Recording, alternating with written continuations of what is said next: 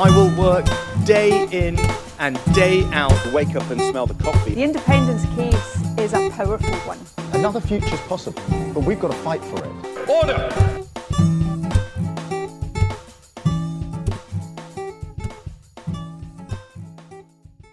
Hello and welcome to the Debated podcast. As always, I'm your host, Will. And in this episode, I'm delighted to be joined by Sebastian Salek, who is looking to be Labour's candidate for Gloucester at the next general election. Welcome to the podcast, Sebastian. Thanks very much, Will. How are you doing? I'm doing well. I'm doing very well. It's a bit of a grim morning here. I hope it's looking a bit better where you are. Well, yeah, I mean, I couldn't say it's looking slightly overcast, but we power on nonetheless, don't we? Yeah, absolutely. Absolutely. The first question I'd like to ask is, what made you want to put your name forward as a potential PPC for Labour for Gloucester? That's a really good question. And I think for a lot of people, it's always been on the cards for them. It's something they've always wanted to do. For me, politics was never really part of the plan. But what we've seen over the last 12 years is a complete unraveling of the social contract. I mean, if you think back to the last Labour government, there was this unspoken deal. Whoever you are, if you show up, you work hard, you have a decent life. And we've just seen that completely unravel under the Conservatives. And I know people in Gloucester feel that if you're working for a pay packet that gets you less and less each month, you might be a young person who's hoping to own their own home where they grew up, and that's just looking increasingly distant. You may have retired only to be worrying about the heating bills. This really is something that impacts everybody. So it's becoming increasingly important that those of us who feel like we can throw our hats into the ring and get involved, fight for that to be restored. I mean, it's not something I ever thought I'd be doing. If you told me 10 years ago you'd be standing to be a Labour candidate, I'd have laughed. My aspiration was always to be a journalist, and I was for many years, and we can get into that. But ultimately, I had to cut that short because this just seemed far more urgent and far more important.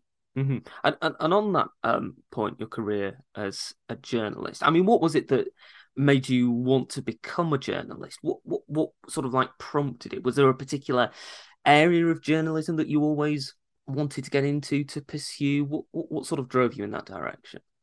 So I studied law at university, and I think what was particularly interesting about that to me was just how relevant it was. Every time I opened up the BBC News website as a student, there was something that was relevant to my degree, and that really got me interested in current affairs. And from there, journalism was quite an obvious next step. And it wasn't an easy industry to get into. I didn't have the family contacts, and it's famously opaque, takes loads of people from private school. If you can afford to do a master's in journalism, even better. So that was a real uphill battle, having to go in, do unpaid internships and all those things that we need to fix within the industry.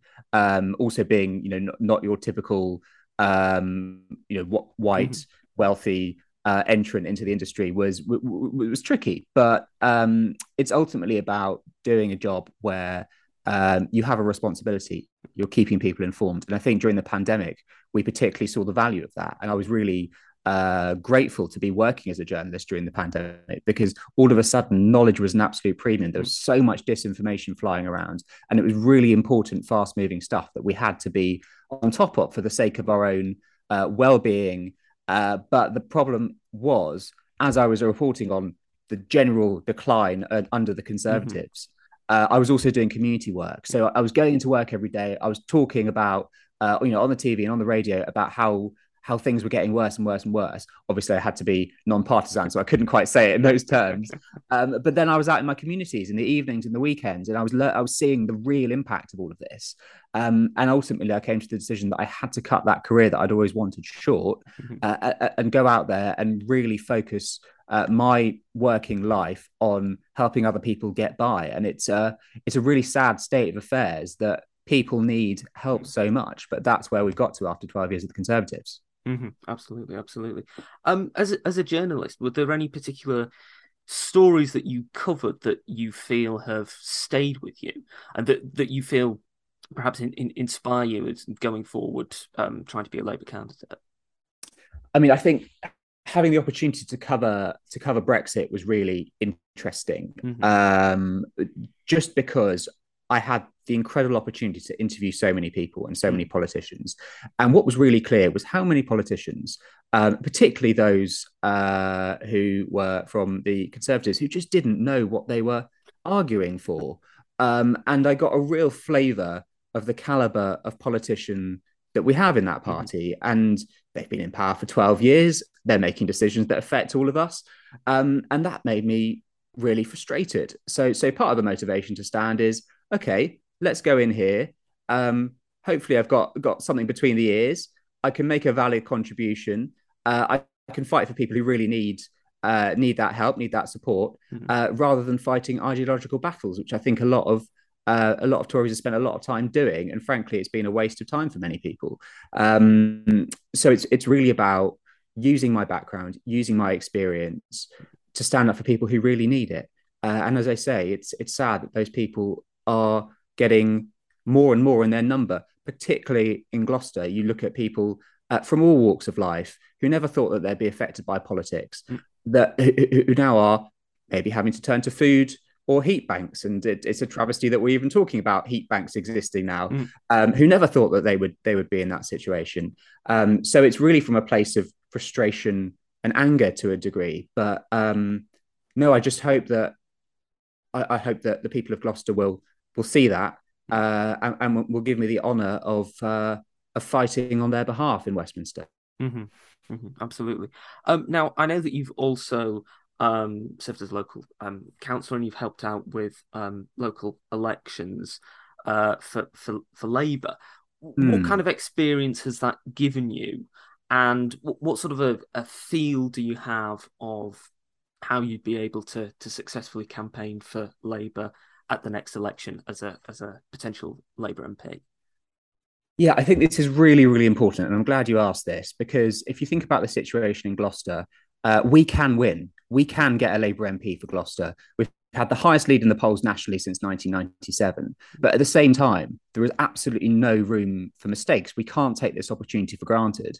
And what Labour members in Gloucester need to do is select a very experienced candidate who can get in, hit the ground running, convince, first of all, Labour members to get out there, to get active, to get campaigning, because we are only as good as our people. And then take that fight to the Tories and win at the general election. So as you say, yes, I have fought elections. I've got a track record of winning.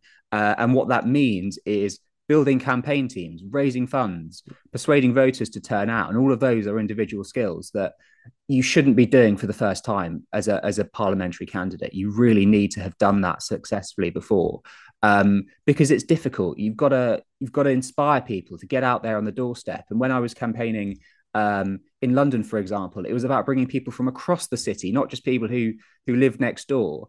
And to do that, you have to tell a really compelling story about why you're standing and what you want to achieve, to get them to give up whatever else they're doing on their Saturday morning, to travel across the city and knock on doors and talk to strangers. It's a really bizarre thing we do as a party, but it's so important. And you have to be able to energize people and light a fire in them to get them to turn out. And that's exactly what I want to do in Gloucester. And then you've got to raise funds. I mean, these campaigns aren't cheap. If we want to change people's lives, we've got to be able to send out leaflets. We've got to be able to fight the air war, doing things on social media and targeting people, which historically we've been really bad at. So it's about raising the money to be able to do that. And then, yeah, as I say, digital, historically, it's something we don't really do much of in the Labour Party, and we've seen how much we've been outrun by the Tories on this issue and the effect it's had at the ballot box. This is something I do for a living. I help organisations think about how they present themselves online, think about how they manage their social media, and it's something that Gloucester Labour and Labour more generally really needs to be seizing, so we can target the right people. We're not just knocking on doors, we're catching people where they are, and that is frankly in the newsfeed of their various apps, and targeting tailored messages to them that they will relate to and that will inspire them to turn out at the ballot box. Absolutely. I'd like to now turn to what you see as your main priorities going forward. On your website, you can obviously see them, but just for the benefit of the listeners, could you just explain what your main priorities are going forward as a candidate? Sure. So there are four things that I think are really important for Gloucester, and lots of them people will recognise as things that they need in their own communities as well, wherever they live across the country. But I think they're also particularly relevant to people in Gloucester. And the first is a fair wage for everybody. Gloucester is a low wage economy. People just simply aren't paid enough. You also have a very big public sector. We have the county council, we have the Gloucester Royal Hospital, the University of Gloucestershire, the Gloucestershire Constabulary, and people who work there, which is a big part of the workforce in Gloucester, are very vulnerable to pay freezes. They're seeing real term pay cuts, and thankfully our unions are fighting for them at the moment. But it's really tough.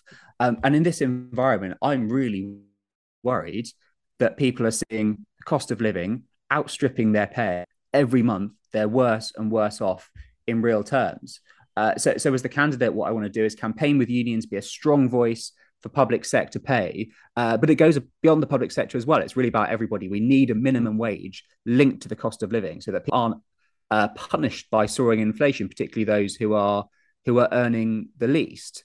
So that's one thing I want to do. The other is around genuinely affordable homes. I mean, in Gloucester, we're in desperate need of more social housing. At the moment, what we're doing, or what the council is doing rather, is in social housing benefits, paying lots of money to tackle homelessness. Nobody wants to be claiming social housing benefits. Nobody wants to be homeless. It's really expensive as a problem to fix. So we need to go to the root cause and build more social housing. So that's a huge thing I want to campaign for in Gloucester. And similarly, private rent. It's an absolute nightmare. Those of us who've rented privately know how much we get shafted by landlords. So I want to fix no-fault evictions. I want to ban no-fault evictions. It's something that the government has been dilly-dallying with for so long. We need those to be illegal. We need people not to be able to be thrown out of their own homes for no good reason, being punished for complaining or for requesting a repair, or just because the landlord thinks they can get higher rent from somewhere else. And we need to go further on tenants' rights as well. Then the third thing I'm looking at is a city fit for the future. I mean, if you think about the way that the high street has changed, particularly in Gloucester, if you take a walk around the city centre, you will just be struck by the incredible potential there. And it is being held back by the Tories, both at a local level and in Westminster. So I want to support innovative businesses, social enterprises, cooperatives. As a proud cooperator and cooperative councillor, take over those empty shops, bring back a buzz to the city centre. We need to give them access to capital. We need to support entrepreneurs, and we need to fill those empty shops with sustainable businesses that are owned by local people and local organisations that aren't just going to funnel off money and dodge tax and see that money go to some island in the Caribbean somewhere, some tax haven. And then fourthly, it's about a Green New Deal. I mean, I think we all need to be thinking about green issues, but particularly in Gloucester. We sit on the River Severn. The homes close to the river are at risk of flooding. Climate scientists are expecting this to get much worse over the coming years, of course, with large amounts of the city could be underwater in 30 years. So there is a serious risk here, and we have to take action. So I want to see Gloucester become a climate neutral city. I want to see all electric buses and taxis. We need to make buildings and workplaces more efficient. We need better cycleways. Ultimately, we have to help people to make fewer short car journeys and reduce their emissions. We can't just ask people to do that. We have to give them the solutions and the ways of doing that.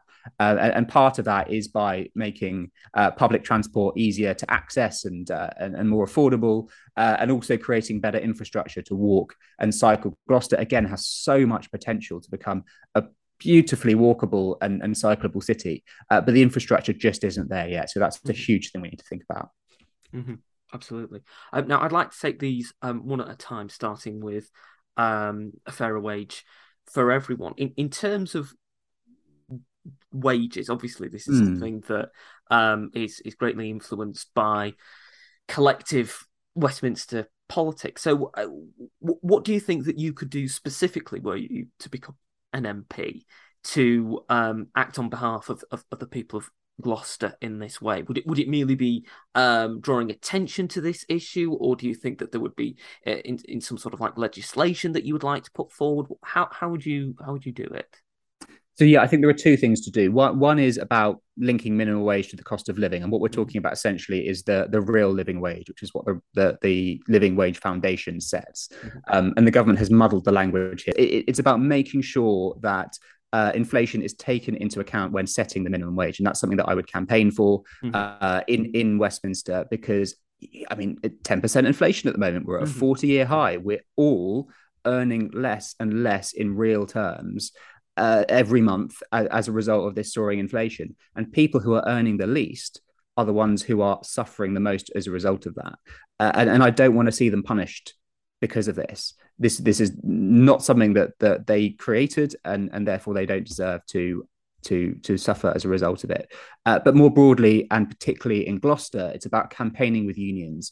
I mean, for example, I think Unison and GMB and others in the Southwest are fighting campaigns on council pay and on school staff pay, and that's something that's very close to my heart. My mum was a teaching assistant for many years, and I saw how hard she worked and what an impact she had on children, but also how underappreciated that was a lot of the time. But also council staff, and as I say, a lot of this is this pay is set by other bodies, and so we need a really strong voice. And I think those unions need voices in Westminster and voices on the ground in Gloucester who can amplify and help them fight that good fight, so we can ensure that people aren't losing out in what are already really, really tough times that, frankly, sadly, are probably going to get worse. Absolutely.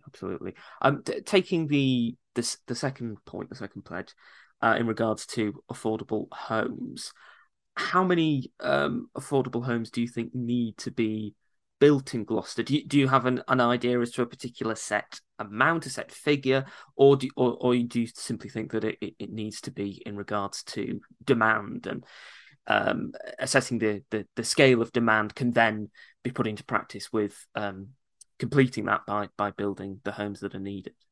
Yeah, I mean, let me give you the context here. I think what's happened is that once there was a relatively good council house stock in Gloucester, that has absolutely dwindled as right to buy has taken effect. The problem is, as those houses have been bought out by their tenants, they've not been replaced. So we've seen the stock decrease and decrease.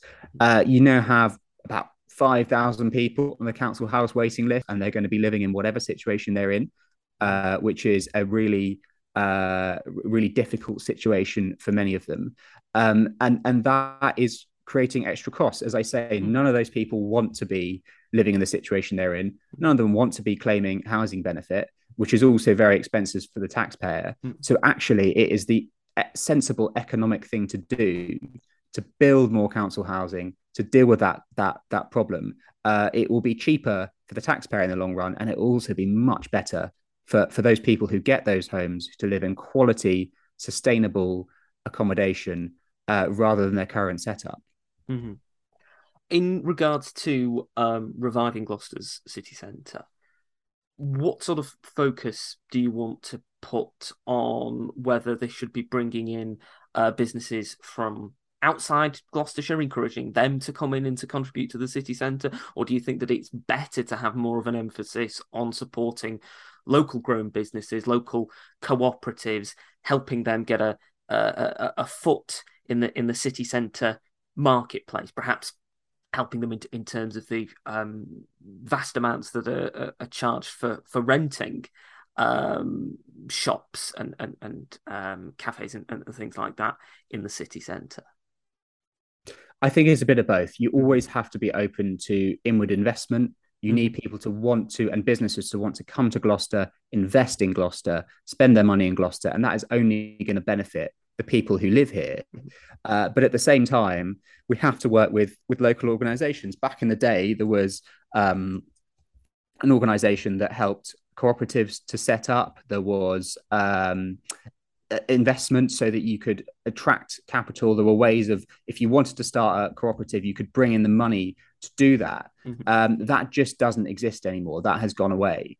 So to a certain extent, we need to bring back that opportunity to access capital. I'm talking about loan guarantee schemes, so low rates underwritten by local authorities, to support cooperatives, social enterprises, small businesses. And we have to put things in our city centre that people want to come in and use. And it's about creating more community spaces as well, and building out that part of the economy. I mean, Gloucester still has its law centre, but the majority of those sorts of third sector organisations have gone away. Their funding's been cut. They just haven't been able to survive.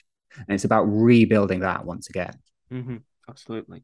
In regards to the fourth main point, Green New Deal for Gloucester, how long do you think it would take to transition Gloucester into becoming a fully carbon neutral city? Do you think it would take a year, 5 years, 10 years? How much of a long-term project do you think it is? I mean, I would ideally like to see us setting an aim of getting there by 2030. This is an area where we really can't afford to wait around. As I say, climate scientists are warning that over the next few decades, large amounts of the city could be underwater. We've already seen what that could look like with flooding over the years. Flooding is an awful thing to happen to anybody. It really can ruin lives and ruin everything that people have built. So it's something that we have to be really, really serious about. This is one of those issues that we just cannot afford not to act on. And it's a huge project, as I talk about, all electric buses and taxis. Buildings are a huge contributor to all of this. So it really is about taking action. But I think there's a positive to this as well that we can really seize. We can create green new jobs. We can tie this to the economy and actually make it a net benefit for local people. So as well as fighting climate change, you are also creating the jobs around that and boosting the local economy so that people benefit in more than ways than one. So there's a lot of doom and gloom around green issues, as we all know, but I really do think that it can be linked to positive things. Also bringing the cost of energy down. We're all looking at our bills every month and thinking, oh my God, how have we got here? And if you can make your energy supply more secure, if you can start producing it locally, you can start grasping the opportunity that is renewable energy in its various forms, you can bring bills down, particularly through publicly owned local energy providers, cooperative energy providers. There are so many fantastic progressive options that we could be using. And I feel like Labour really does, and the Cooperative Party as well, really does have the answers to this. We just have to get in power. We just have to do it. It really could be great. Absolutely. I'd like to turn now to Labour's national policies and to just ask you, where do you think Labour should stand in terms of national issues? What kind of policies do you think, going into the next general election, the party at a national level should focus on? I mean, one broad theme that really struck me from Keir Starmer's speech at Labour conference was around aspiration, and that particularly resonated with me as the son of immigrants. My dad came here from Iran in the 70s in search for a better life, and when he did that, when he left everything, his family, his friends, everything he knew, to come to the UK and start afresh, he didn't do that to come here and mess about, and he came here to work hard, to contribute and to be part of society. And I'm sure that that's the theme that many immigrants and children of immigrants will recognize, but it's broader than that. Everybody wants a better life for their children than they had for themselves, whoever you are. And our job as the Labour Party and as Labour elected politicians is to help to provide that.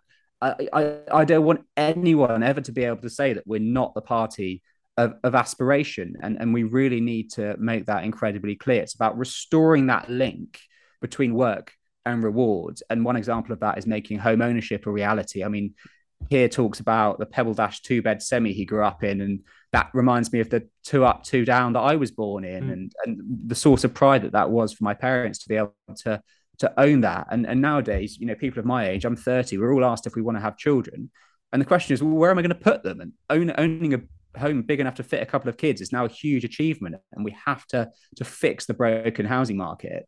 But at the same time as supporting aspiration, I think it's also about dignity. Not everybody is able to work for a variety of reasons, and what we need is a really strong safety net in place to allow those people to live dignified lives. And I'm heartbroken and angered to see how the Tories have taken that away over the last 12 years. People have been demonized as benefit scroungers, and we need a complete rehabilitation of that view, that there are so many people who aren't able to work, but they make incredible contributions to society and to their communities. And in my community work, I meet with people around the country, and I see the incredible efforts they're putting in and the changes they're making for their communities. And I find that so incredibly inspiring. And that is just not the narrative we have when we talk about people who aren't able to work for whatever reason. So we need to restore dignity and ensure that they are able to live in a proper way. And that is just not something that the Conservatives will ever do.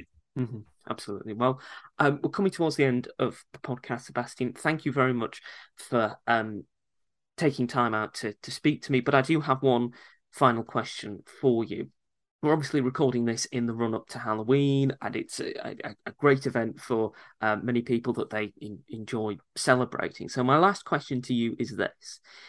If you were invited to a Halloween party that specified you had to come as a politician, who would you go to a Halloween party as? Oh, that's a really good question. I actually have a true story. Which I'm now even hesitating to tell you, because it does involve crossing the divide. But I was once very late for a Halloween party.